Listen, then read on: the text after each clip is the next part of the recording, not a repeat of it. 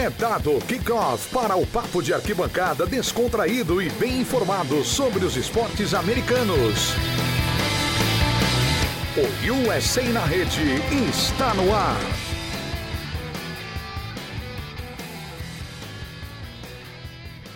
Olá, pessoal, sejam todos muito bem-vindos. Está no ar mais uma edição do USA na Rede, programa número 334.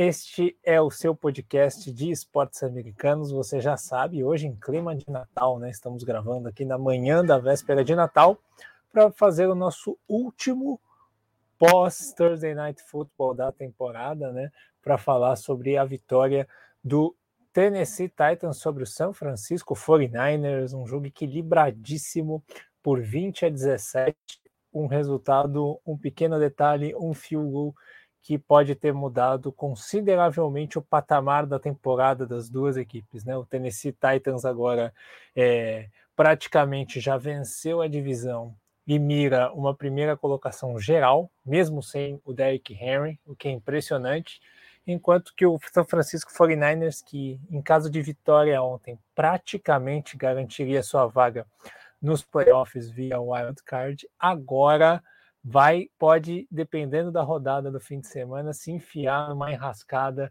e correr sérios riscos de não ir para a pós-temporada. A gente vai falar sobre a situação das duas equipes bastante, bem a fundo, e também vamos dar aquele destaque sobre a Bowl Season, né? Para aquelas dicas do Fábio que você sabe, sobre quais jogos você deve assistir aí a partir deste sábado, porque teremos agora os melhores bowls, agora nessa segunda semana da Bowl Season com as principais equipes do college. Certo, eu sou Miguel Fortunato, você está no portal The Playoffs, theplayoffs.com.br/NFL. Esse é o endereço para você ficar por dentro todos os dias com notícias em língua portuguesa de todas as franquias da National Football League. Certo? Então se inscreva aqui no seu agregador de podcast favorito, se inscreva aí, porque aí toda semana pinga, você já sabe, mas para quem está chegando agora, toda semana pingam 3 podcasts de NFL para você que é fã da bola oval. Vamos começar esse papo apresentando ela, minha querida Amanda.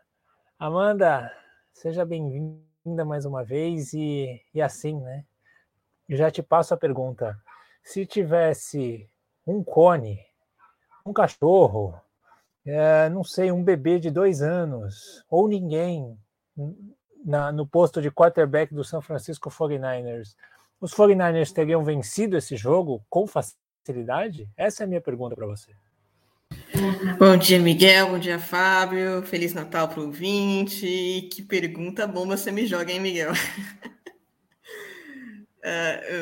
Realmente, o Garoppolo, ele contribuiu negativamente para o resultado no San Francisco 49ers no jogo, porque os 49ers abrem 7-0, estão na red zone, na boca para fazer um touchdown, e ele vai lá e lança uma interceptação pro Jack Rabbit Jenkins. Que podia ser 14-0, virou um turnover. E ainda teve a sorte que os Titans não conseguiram aproveitar esse turnover, porque o primeiro tempo dos Titans, ofensivamente, foi horroroso. Defensivamente, os 49ers eles tiveram uma primeira boa campanha, que eles alternaram muito passes e corridas, e o ataque acabou fluindo. E a defesa dos Titans não conseguiu acompanhar, mas a segunda campanha teve esse turnover, que aí já deu uma animadinha na defesa, e a partir daí os 49ers não fizeram muita coisa. Só que o ataque dos Titans não estava produzindo, porque a gente sabe a situação de Tennessee. Sem Derrick Henry, talvez volte na pós-temporada. O Julio Jones, que foi contratado assim para ser um dos principais recebedores da equipe, estava jogando machucado, inclusive perdeu tempo depois do jogo. O A.J. Brown, ele estava sumido no primeiro tempo, no segundo tempo, quando ele apareceu, os caminhos se abriram para os Titans. E o Ryan Tannehill não tinha tempo para lançar a bola por causa da pressão da defesa dos 49ers. e também não tinha ninguém para lançar a bola. Ele foi dar o primeiro passo para Tyren no jogo no segundo tempo. Então, é uma terra arrasada os Titans. É surpreendente que eles estão com essa campanha, porque realmente as coisas poderiam ficar bem piores para eles. Mas também do outro lado tinha o Jimmy Garoppolo errando passes, lançando interceptação. A outra interceptação que o Garoppolo lançou foi contabilizada assim com 7 pontos, não pela defesa, mas pelo ataque dos Titans. Então, realmente era uma interceptação que, se você tirasse 7 pontos dos Titans ali, os 49ers poderiam ter ganhado esse jogo. E fora que, Amanda, teve um lance que ele deu um passe horroroso no segundo tempo, que era para ter sido uma interceptação, e teve um drop do cornerback adversário. Sim, tinha uns 4 jogadores dos Titans na bola, e o defensor não conseguiu agarrar. E teve também um passe assim, horroroso para o Kyle Juszczyk, que é o fullback dos 49ers. E, assim, gente, o cara tava sozinho. Era só ele receber a bola e correr para end zone. E aí você vê a diferença que faz você ter um quarterback acima do normal. Não falo nem elite, porque tem quarterbacks que não são de elite que acertam esse passe, mas, gente, é incrível. E aí a diferença do jogo foi justamente essa. Enquanto o 49ers sofreu turnovers, os Titans eles conseguiram superar as próprias limitações, e o Ryan Tannehill fez uma partida, assim, não foi excelente, mas ele fez uma boa partida conduzindo a vitória. Na hora que precisou soltar o braço, ele soltou. Na hora que precisou manter o jogo terrestre, manteve. E olha que os Titans eles tentaram dar tiro no pé de novo, né? Porque com os Steelers foi a mesma coisa. Eles perderam porque eles deram um tiro no pé. E eles tentaram dessa vez. Teve uma falta de delay of game defensiva. Eu nunca tinha visto isso na minha vida. Porque o defensor não quis sair de cima do running back dos 49ers. Gente, isso é inacreditável, mas eles tentaram, mas não conseguiram dar um tiro no próprio pé, ganhar o jogo, e agora se o Derrick Henry voltar nos playoffs e voltar bem, são fortíssimos candidatos ao Super Bowl.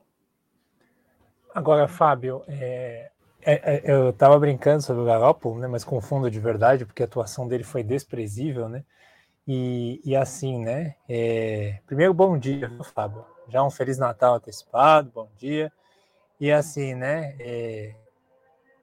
Foi um domínio completo. O primeiro tempo, o 49ers amassou os Titans. Foi um domínio completo. A defesa dos 49ers jogando em altíssimo nível.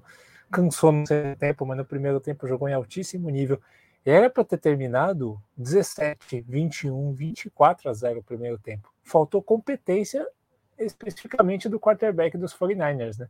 Foi um domínio que, quando a gente olha para o placar final 20-17, para quem assistiu só o primeiro tempo e foi dormir, é meio inexplicável, né?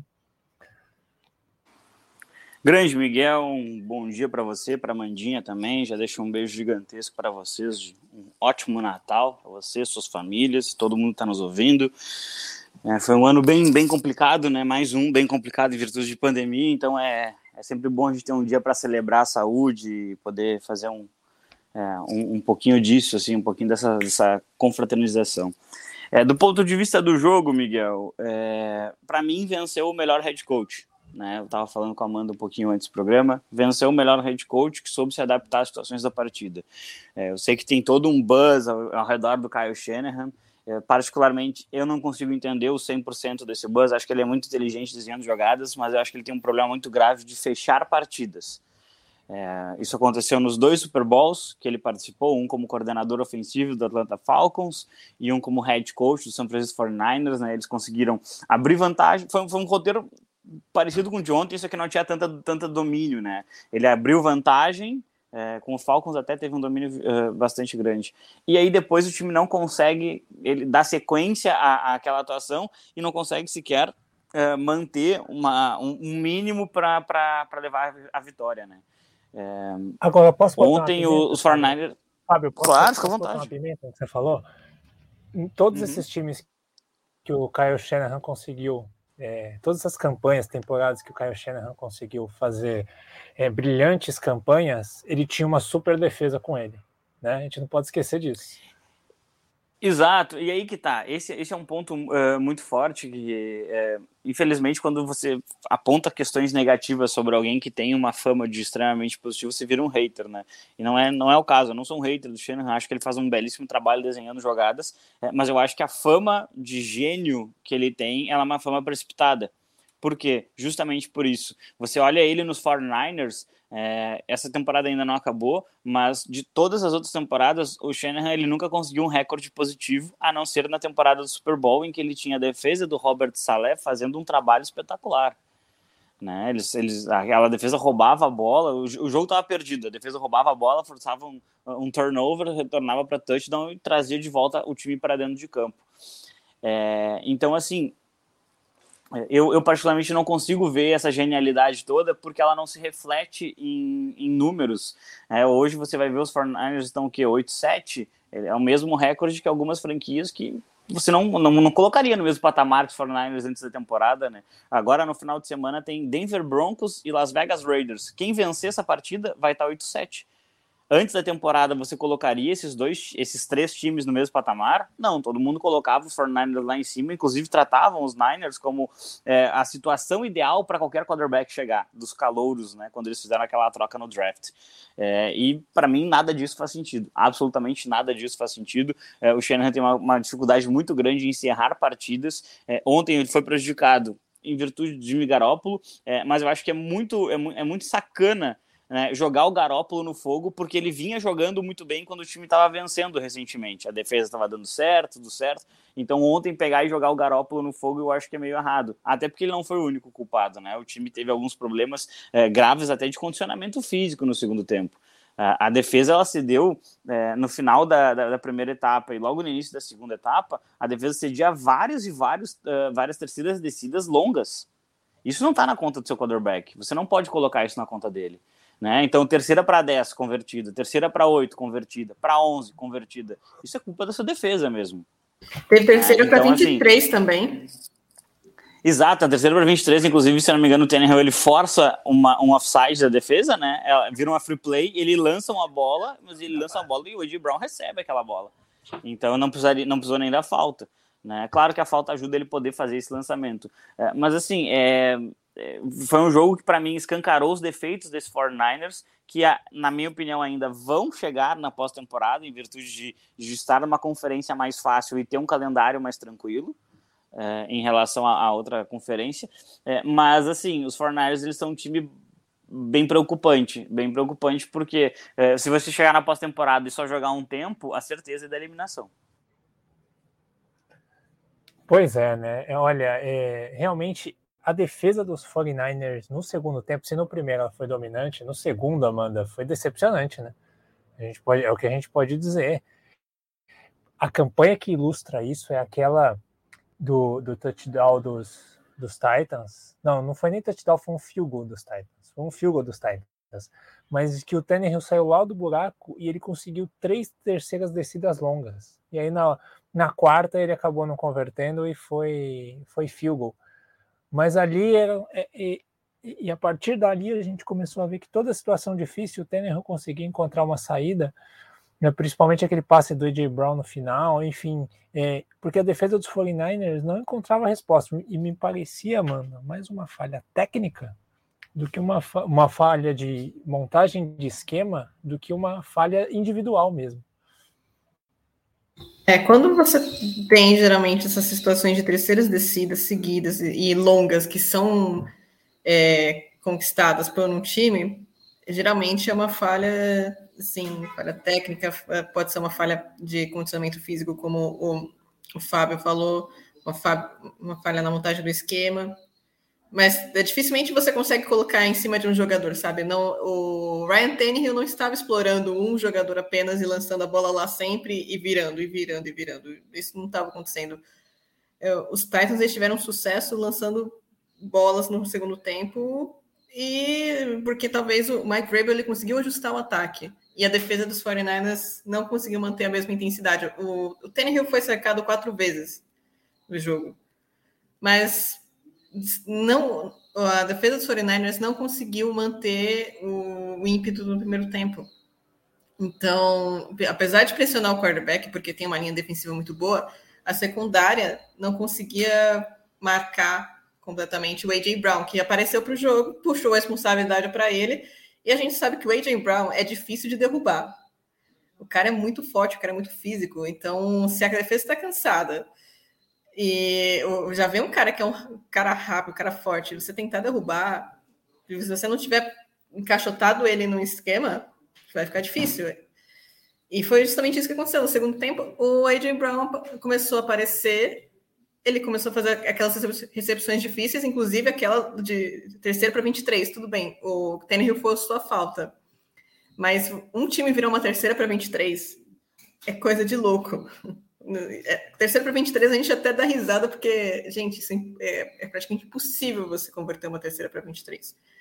Mas os Titans converteram, e mérito do Tannehill por ter forçado a falta e por ter lançado essa bola, tudo bem, se ele tivesse sido interceptado, a interceptação seria anulada por causa da falta, mas o passe foi muito bem feito e eles conseguiram converter. Só que, assim, o maior problema dos 49ers nessa partida foi justamente essa falta de intensidade, sabe, no segundo tempo. E também no ataque, as peças principais desapareceram. Olha as peças que os 49ers têm. O George Kittle, tem o Brandon Ayuk, tem o Deebo Samuel, tem o Kyle Juszczyk. O ataque terrestre estava fluindo bem.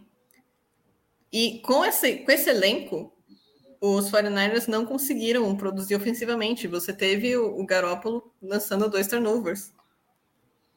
Então, e olha que do outro lado que os Titans têm, o Ryan Tannehill praticamente só tem o A.J. Brown para lançar as bolas.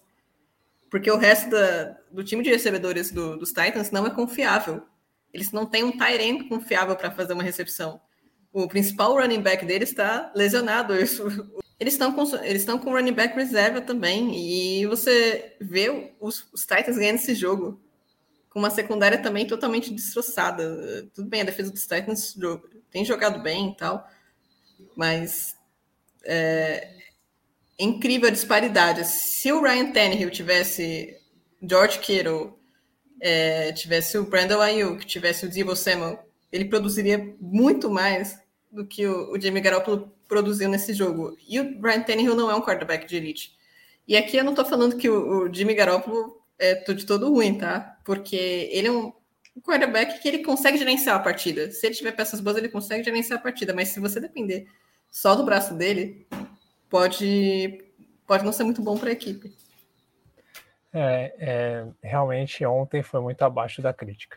Agora vamos falar de projeções, né? De playoff picture para essas duas equipes e para as divisões no geral, né? Aqui, Fábio, olhando a situação dos Titans, esse field goal anotado a 9 segundos do fim, ele mudou totalmente a perspectiva para o bem, né?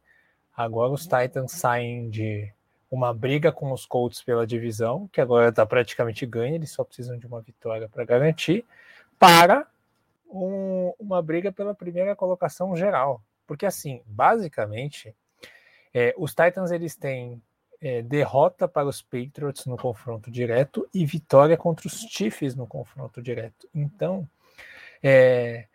com os Chiefs, eles podem ficar empatados se a equipe de Kansas City perder para os Steelers no domingo.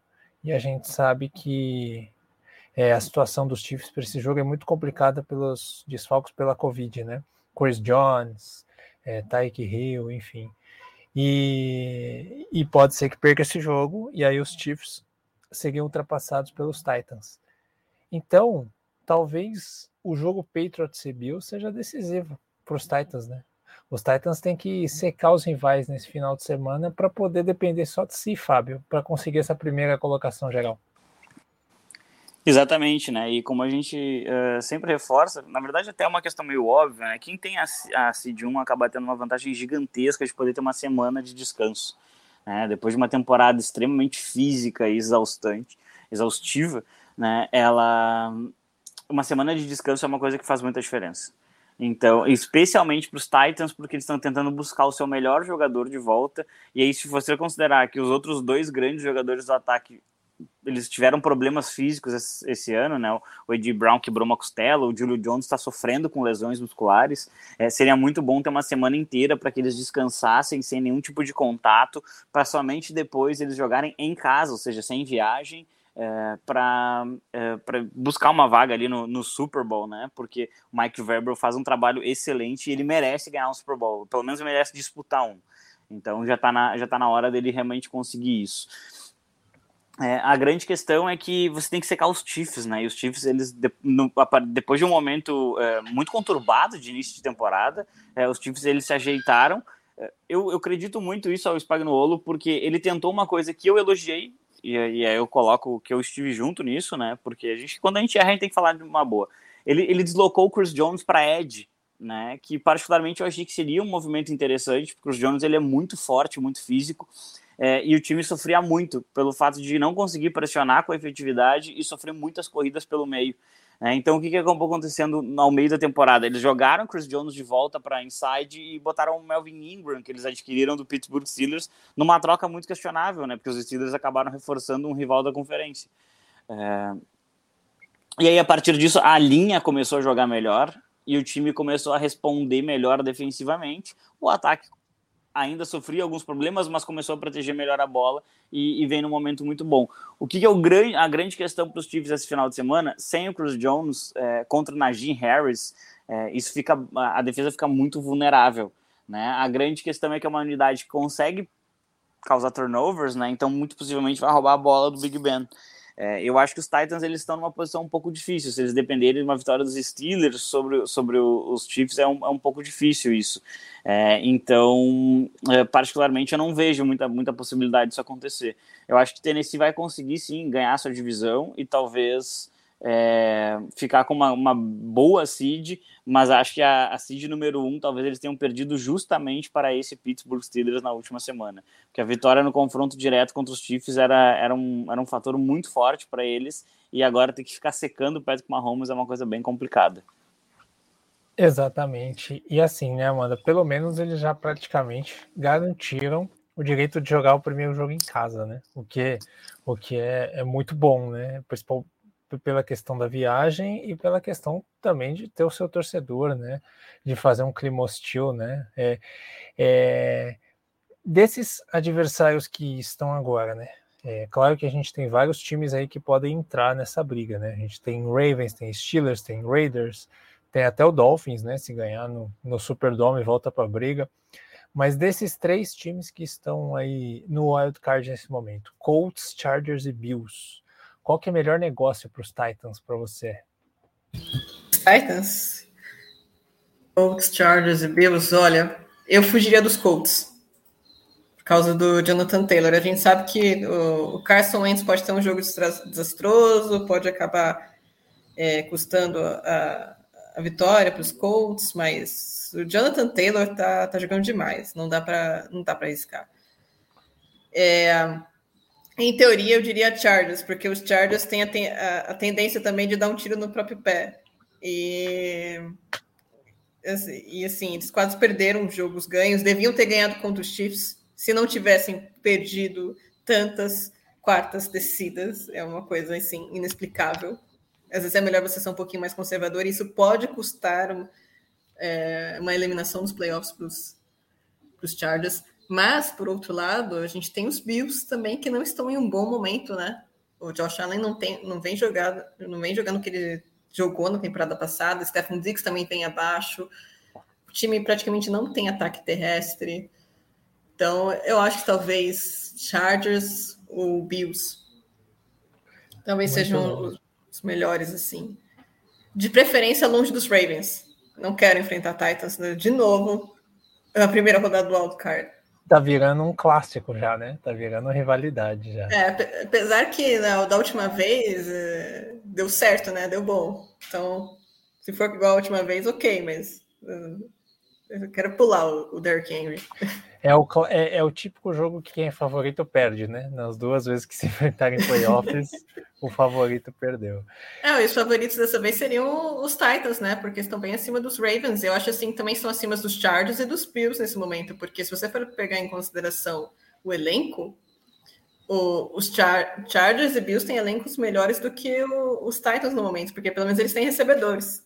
Cara, eu só vou dizer uma coisa. Se esse time chegar nos playoffs, ainda mais em primeiro geral, com o Derrick Henry, eu acho difícil tirar o favoritismo deles, hein? Por mais que o Mahomes seja genial e tal, eu acho difícil, hein? Mas enfim. Acho que a gente vai acabar zicando os Titans, Miguel, de tanto que a gente fala bem deles. Tomara. Mas acho que do outro lado a gente pode esperar sim os 49ers como um wild card, né? Acho que dificilmente eles vão perder a vaga ali. A barreira é muito mais simples, né? Se eles chegarem, acho que 9-8 esse ano seria, né? É 9-8 que fica... dá 17. 9-8, eu acho que de repente eles consigam sim uma vaga nos playoffs. Eles precisariam de apenas mais uma vitória. Na NFC, sim. Sim. Esses dias a gente tinha campanha negativa entrando no wild card. Então... Mas, vamos lá, então. Então, vamos lá. O 49ers, por enquanto, ele tá com a seed número 6, né? Então, ou seja, com a penúltima vaga, com 8-7. Atrás dele, a gente tem Vikings 7-7, pega os Rams. Eagles 7-7, pega os Giants. Saints 7-7, pega o Miami. A gente pode acabar a rodada com os 4 times empatados, só com 2 vagas para eles. Dificilmente isso vai acontecer, né, Miguel? O Saints, nosso querido Ricardo Pilat, que não me escute, os Saints eles vão jogar com um quarterback que nunca entrou num jogo da NFL, né? É o maior quarterback da história do Fighting Irish em termos de números, ok, mas ainda ele nunca jogou, ele vai enfrentar uma defesa extremamente bem montada. Então, assim, a tendência é que seja um jogo de Alvin Kamara Futebol Clube, e aí a defesa vai lotar o box e fica um pouquinho mais complicado para esse time do Saints, né? Apesar de ter uma defesa também muito forte. Eu não consigo acreditar muito que os 49ers vão conseguir perder essa vaga, muito em virtude da falta de competência dos demais, né? Desses 3 jogos que você me citou, o único que eu penso que é favorito antes da partida é o Philadelphia Eagles, né? Vai pegar um time com quarterback reserva, um time que não tem mais nada a fazer na temporada, então seria o único que eu veria, e aí mesmo assim eles ficariam empatados, né? E com a 7ª seed ali. Realmente não vejo muito como os 49ers conseguiriam perder essa vaga, né? Acho que não deve acontecer. Espera aí que eu vou pegar aqui a sequência de todo mundo, Então vamos lá. Vocês me ajudam. San Francisco 49ers. Tem mais 2 jogos na temporada. Texans em casa e Rams fora. Possibilidade de uma vitória e uma derrota? Eles conseguem ganhar dos Texans, né? Depende do jogo os Rams. Os Rams talvez eles cheguem brigando pela divisão, né? Isso seria um problema para 49ers. Acho que os Rams vão estar brigando por alguma coisa nesse último jogo. Ou divisão, ou colocação ali com o Buccaneers e com o Packers, enfim. Alguma coisa eles vão estar brigando. Se os Rams estiverem fora da briga pela divisão, eles praticamente serão, com certeza, seed 5. Então não altera botar titulares ou reservas. Então eu acho que daí o McVay poderia poupar os seus melhores jogadores e isso facilitaria para os Niners. Mas aí dependeria do cenário de chegar até lá. Exatamente. Vamos lá. Philadelphia Eagles, que você falou que é o principal adversário, né, por essa contra o 49ers. Pega o Giants em casa, o Washington fora, que tem chances remotíssimas, e o Cowboys que já tá tranquilo na última rodada. Me parece uma tabela bem boa, hein? O maior adversário dos Eagles são os Eagles, né? Sim, fato. Só colocar o Minshew. Minshew Mania. Minnesota Vikings, esse aqui já é mais complicado, né? Eles pegam os Rams em casa, né? E aí depois eles pegam os Packers fora, num Sunday, num prime time. Putz, aí é foda. E pegam os Bears. É difícil. Os Vikings hoje estão o quê? 7-7? 7-7. Os Vikings, era para eles estarem em uma situação mais tranquila de playoffs. pelos adversários que eles pegaram antes. Tinham muitos jogos que eles levaram para prorrogação. Perdemos pro Lions. Exatamente. Os Vikings, eles... Mas é outro time que tem uma dificuldade muito grande de fechar jogos, né? Isso aconteceu em várias oportunidades. Na semana 2, tinham a bola na prorrogação, estavam em field goal range, Dalvin Cook sofreu um fumble, perderam para Cincinnati. E isso aconteceu, perderam para Detroit Lions. Aí são 2 jogos, claro, perder para Cincinnati não é demérito, nem para os Lions é um demérito, porque a NFL é muito difícil, mas pensando em projeção de pós-temporada, você tem que roubar essa vitória do Cincinnati fora de casa, tem que vencer o Detroit Lions, né? Eles também levaram o Ravens para a prorrogação. Começaram ganhando bem e perderam lá. Então, acho que são os 3 jogos que fazem uma diferença enorme para os Vikings. Era para os Vikings estar lá. Vamos lá. Então, a gente acha aqui que o 49ers tem muita chance de terminar 9-8, né? Ganhar uma e perder outra. E que os Eagles podem passá-los, né? Por conta da tabela. E aí o Vikings Os Eagles não. eu botaria um 2-1. O Eagles botaria 2-1 nessa projeção aí. E os Vikings 1-2. Ok, então o Eagles tem chance de passar ali, 50-50, o Vikings provavelmente não. Então aí o playoff do 49ers dependeria do Saints. Olha, pode depender do Saints. Olha a tabela de New Orleans.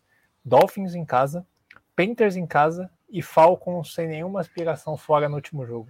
Os Saints podem ganhar os 3 jogos, gente. Podem ganhar os 3 jogos. Podem ganhar os 3 jogos. Eu acho muito difícil o Saints ganhar segunda-feira, em virtude do Ian Book. Aí é uma questão de Covid, assim, é muito complicado você lidar com isso. Muito que a defesa do Saints é boa também, né? Então, Tua Tagovailoa, ele vem jogando bem, mas assim, se pegar uma defesa mais complicada, se forçar turnover, talvez seja um outro jogo, assim, tipo 9-0. E o Saints vão estar jogando. Só que o Saints vão estar jogando também sem um cara que é extremamente importante na defesa deles, que é o Malcolm Jenkins. Né, o strong safety, então é complicado, assim, porque ele faz muitas funções dentro daquela defesa, em cada snap ele faz uma questão diferente, ele alinha de uma forma, ele pressiona, às vezes ele vai cobrir tight end, às vezes ele vai cobrir o wide receiver, faz zona, eu acho bem complicado esse jogo aí. A grande vantagem é que é uma defesa extremamente forte contra o jogo terrestre, que não existe em Miami, então pode transformar o ataque em unidimensional e isso vai ajudar bastante, mas é um jogo muito complicado pro New Orleans Saints. Ou então o Ian Book surpreende todo mundo e lança para 3 touchdowns, né? Dá uma de Mike White. Pode ser. É possível, né? NFL tudo é possível, mas eu acho um jogo super complicado para eles. Super complicado mesmo. Então vamos fechar os palpites aqui. Fábio, para você, quem pega as 2 últimas vagas da NFC? Eu vou de... a minha grande questão é que eu não sei os de cabeça os critérios de empate, tá? Mas eu acho que 49ers, Philadelphia e New Orleans vão terminar 9-8. O Vikings tem vantagem sobre o Eagles, que tem vantagem sobre o Saints. Mas os Vikings eu acho que vão ficar com uma vitória a menos. Eu acho que vão ficar 3 times com 9-8, sendo 2 vão entrar e 1 não. E aí depende dos critérios de empate. Na minha opinião, ali os 49ers ficam 9-8 e Eagles e Saints. Aí tem que ver como é que ficaria ali as vitórias dentro da conferência, que são um fator decisivo para eles 3, né? E você, Amanda, quem pega essas 2 vagas? Eu acho que vai acabar ficando com 49ers e Saints. Os Eagles, eles têm um time interessante, mas ainda está em desenvolvimento, né? Tem a tendência também de perder jogos que não deveria perder. É a cara do Eagles perder pro Washington, né? É a cara do Eagles perder pro Giants agora, do Jake Fromm. E se eu não estou enganado, eles vão ser um head coach nessa partida, que testou positivo para Covid também. A NFC East, a história dela é o time eliminado eliminar quem tá com chance, né? Por falar em NFC East, inclusive, o jogo de ontem aqui, que a gente comentou, o jogo dos 49ers contra os Titans, ele cravou a presença do Dallas Cowboys nos playoffs. Com a vitória do Tennessee, o São Francisco não poderia tirar os Cowboys no Wild Card, e o time, mesmo que perca todos os jogos, estará pós-temporada de 2021. Que é o mínimo que a gente espera para um time cheio de talento como aquele, né? E numa divisão como essa. E para fechar o palpite, quem pega primeiro lugar geral na AFC? Chiefs, Titans ou Patriots? Chiefs. Torcendo para os Titans, mas Chiefs. Muito bem. Então é isso. Então vamos agora trocar de liga. Não é nem de liga, né? Porque o college football não é uma liga, ele é um conglomerado, né? Ele é tipo a CBF, né? Das universidades. Então vamos lá, Fábio. Primeiro vamos passar os resultados. A gente teve a Bowl Season nesses últimos dias. Eu separei aqui os principais bowls aqui para a gente destacar os resultados, né? A gente teve ontem a vitória de UCF contra a Flórida, né? O Fábio estava me falando antes do programa que a Flórida se enfraqueceu muito nessa temporada, né? Então, UCF ganhou com facilidade. A gente teve também Tulsa ganhando de 30-17 de Old Dominion. Louisiana, cabeça de chave 16 da temporada, ganhando o bowl de 36-21 de Marshall. BYU, essa aqui é surpreendente, né, Fábio? O BYU fez um barulho legal durante a temporada e perdeu para...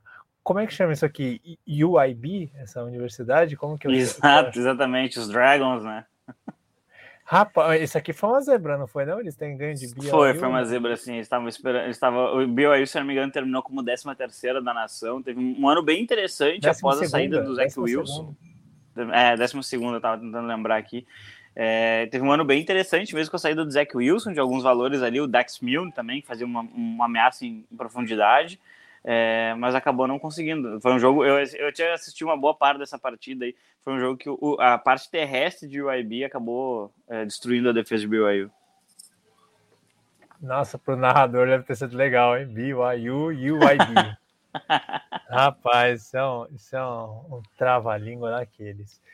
E vamos lá, o que a gente tem de bom aqui a partir de amanhã? Exato. Na verdade, o que eu fiz aqui? Eu separei praticamente um jogador por posição. Eu só não separei um center, porque não achei que valia muito a pena.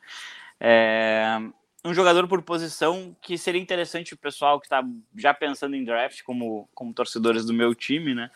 Já está pensando em draft, então é interessante já ir, de repente, olhando esses balls. E aí, lembrando, né? Tem muitos jogadores que optam por não disputar os balls para já focar no draft e evitar uma lesão, né? Que é o caso lá do Jalen Smith, lá em Notre Dame, 2016, que foi uma lesão gravíssima no joelho, afetou a questão dos nervos dele no joelho. Pensaram, inclusive, que ele nunca mais poderia jogar, e inclusive muitos dizem que ele seria um linebacker hoje como Darius Leonard, Fred Warner, se essa lesão não tivesse acontecido, né? Seria um top linebacker na NFL, né? O Jalen Smith foi dispensado pelos Cowboys, depois foi dispensado pelos Packers e agora, se não me engano, assinou com o New York Giants.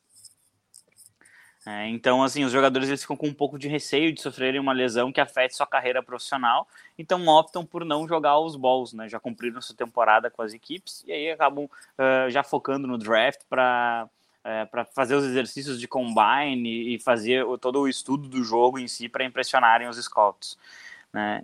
Se tu me permite, então, Miguel, eu vou fazer aqui um apanhado e depois eu separei um jogador por time da semifinal ali, porque esses não vão optar por não jogar, porque é a semifinal do universitário, né? Então, por ordem de balls, eu separei o Zion Johnson, offensive guard de Boston College, que vai enfrentar, agora de cabeça eu não me lembro quem Boston College enfrenta, mas é um jogador bem interessante ali para a posição de guard, talvez ele saia até na primeira rodada. Um jogador que pode ganhar bastante espaço, né? A gente Boston College enfrenta East Carolina. East Carolina, na segunda-feira, 4h30 da tarde. Você vai falando no jogador, eu falo de horário. A gente vai fazendo uma dobradinha. Maravilha. E o Zion Johnson é um jogador que tem se destacado na posição de guard, né? É uma posição que nem sempre coloca muitos jogadores de primeira rodada. Esse ano a gente teve o Elijah Vera-Tucker, por exemplo. E seria bem interessante ver aí mais guards surgindo na primeira rodada. Ele pode ser um desses jogadores. Tem o Logan Hall, que você já citou, o DL de Houston. Enfrenta Auburn, é um jogo bem interessante. Terça-feira, 2 da tarde.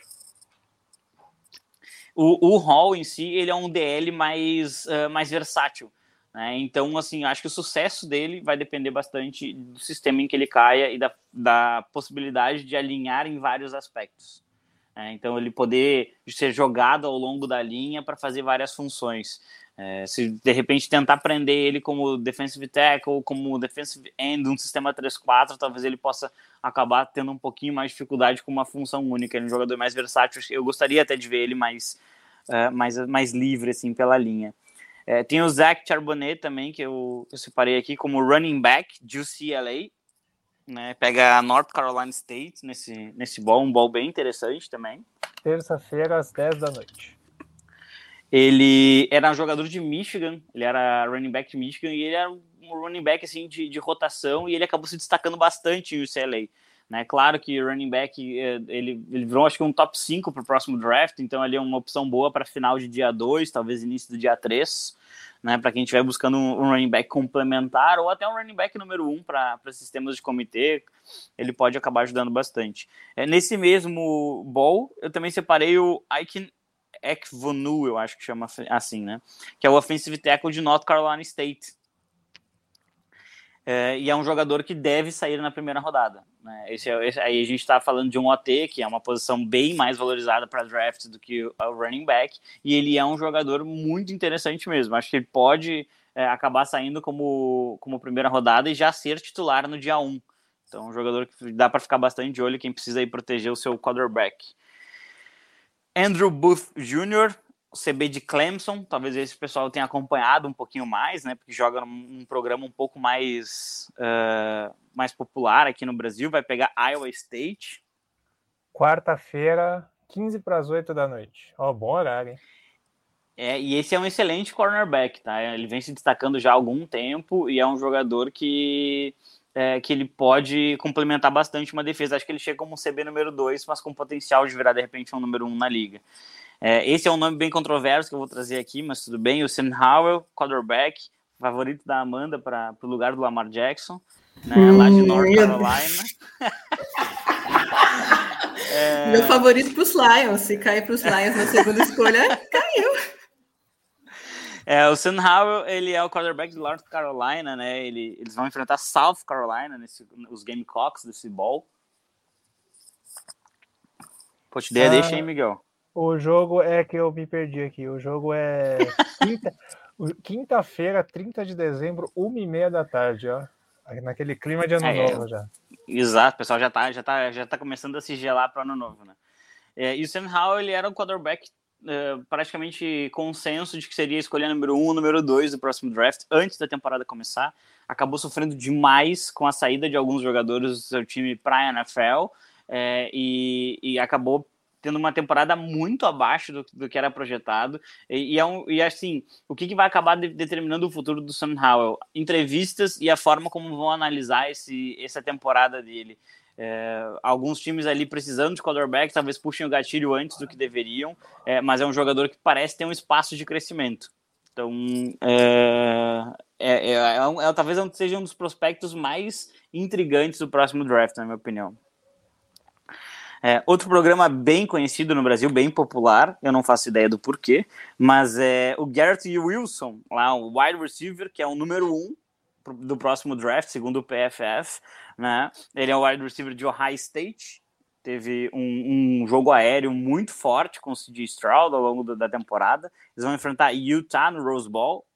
Sabadão, 7 da noite, é 1º de janeiro, hein? Todo mundo de ressaca.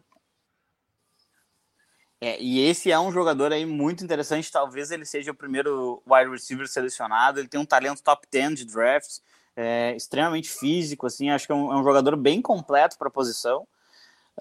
Também na Big Ten, eu trago o Jaquan Brisker, um safety lá de Penn State, vai enfrentar Arkansas, e esse é um safety mais versátil, mais completo, que consegue fazer tudo, assim, pegando como base, ele me lembra um pouquinho a capacidade do Javon Holland, que hoje está em Miami, era de Oregon, de fazer várias funções. Então, ele caindo na mão de um defensive coordinator bem criativo, eu acho que ele pode transitar bastante ao longo de todos os níveis da defesa e complementar esse jogo defensivo de uma maneira interessante.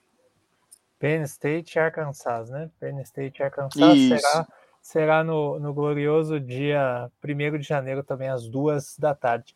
Os jogadores da semifinal a gente pode deixar para a semana que vem, Fábio, que a gente vai fazer uma prévia das semifinais, né? Aí a gente pode falar maravilha. De todos na semana que vem. Aí a gente já faz um resumo dos bowls, o que aconteceu. Semana que vem a gente vai falar só de college aqui. A não ser que tenha uma bomba na NFL um dia antes, né? Espero que não.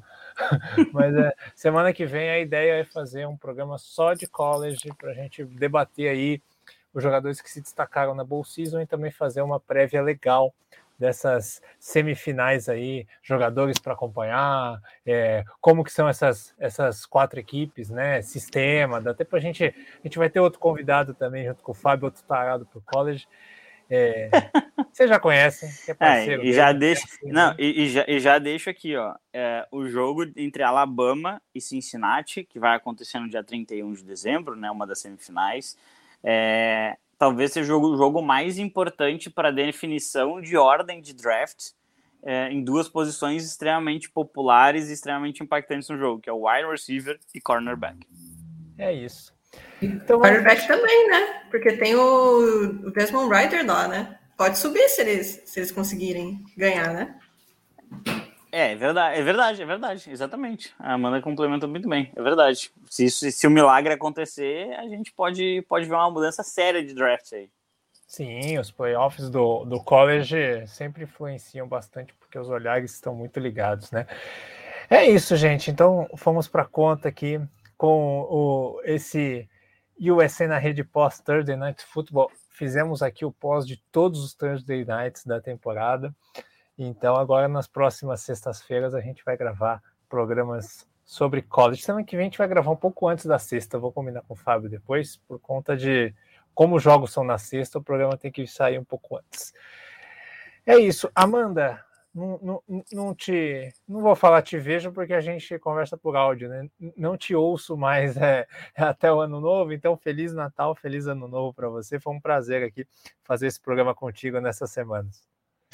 Feliz Natal, Miguel. Feliz Natal, Fábio. Ótimo Ano Novo para vocês. Feliz Natal e Feliz Ano Novo para o ouvinte também. Que o próximo ano seja muito iluminado e que a gente consiga sair da situação da pandemia. É isso. Fábio, aquele abraço, hein? E juízo, hein? Maneira, hein? Eu conheço teu histórico, hein? Maneira, hein? Um grande abraço a todo mundo, um ótimo Natal. Eu desejo somente coisas boas, muita saúde para todo mundo. Aproveitem o dia de hoje com responsabilidade, se beber não dirija. E vamos acompanhar essa... Amanhã tem NFL, né? Vamos lembrar, amanhã tem rodada dupla de NFL com um jogaço entre o que sobrou de Cleveland Browns e Green Bay Packers para começar. Então aí vale bastante acompanhar. E domingo deve ser um jogo, deve ser uma rodada extremamente impactante para playoffs. Tem Colts e Cardinals amanhã também, amigo. 10h30 da noite. Colts e Cardinals amanhã.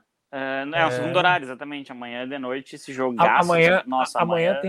Amanhã tem um bowl 4h30. Então, das 4h30 da tarde até 1 e pouco da manhã, tem futebol americano. Nossa, eu vou me gelar tanto amanhã. Que maravilha. É isso aí. Um grande abraço para todo mundo. E semana que vem estaremos aqui falando das semifinais de college, com muita coisa boa para as semifinais em si, para a temporada do college, para quem gosta mais, e já pensando no draft, se você é um torcedor que sofre como eu e já está pensando na próxima temporada.